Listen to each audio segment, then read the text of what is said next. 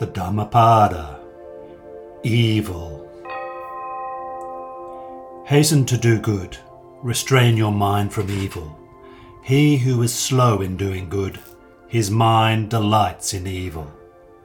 Should a person commit evil, let him not do it again and again. Let him not find pleasure therein, for painful is the accumulation of evil. Should a person do good, let him do it again and again. Let him find pleasure therein, for blissful is the accumulation of good.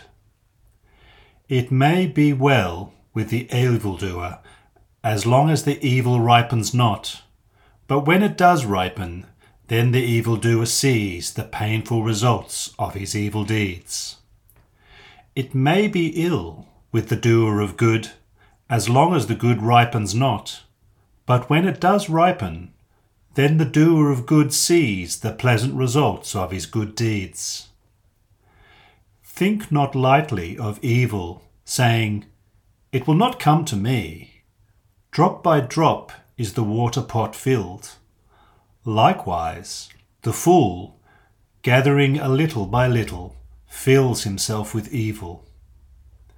Think not lightly of good, saying, "It will not come to me."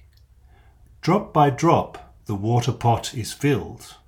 Likewise, the wise man, gathering it little by little, fills himself with good.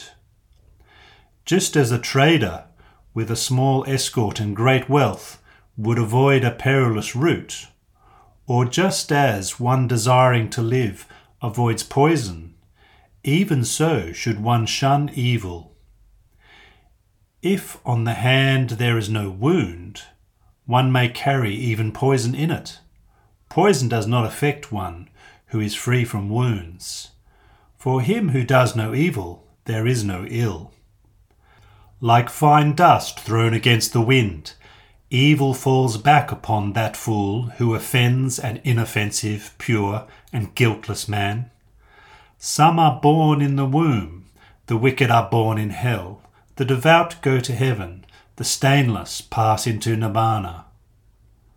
Neither in the sky nor in mid-ocean, nor by entering into mountain clefts, nowhere in the world is there a place where one may escape from the results of evil deeds. Neither in the sky, nor in mid-ocean, nor by entering into mountain clefts. Nowhere in the world is there a place where one will not be overcome by death. This text has been translated by Acharya Buddharakkhita and is available on suttacentral.net. The Buddha's Wisdom podcast is an everyday Dhamma network production. You can find out more about the Buddha's Wisdom podcast and the Everyday Dhamma network by clicking on the links in the description below. May you all find happiness and peace.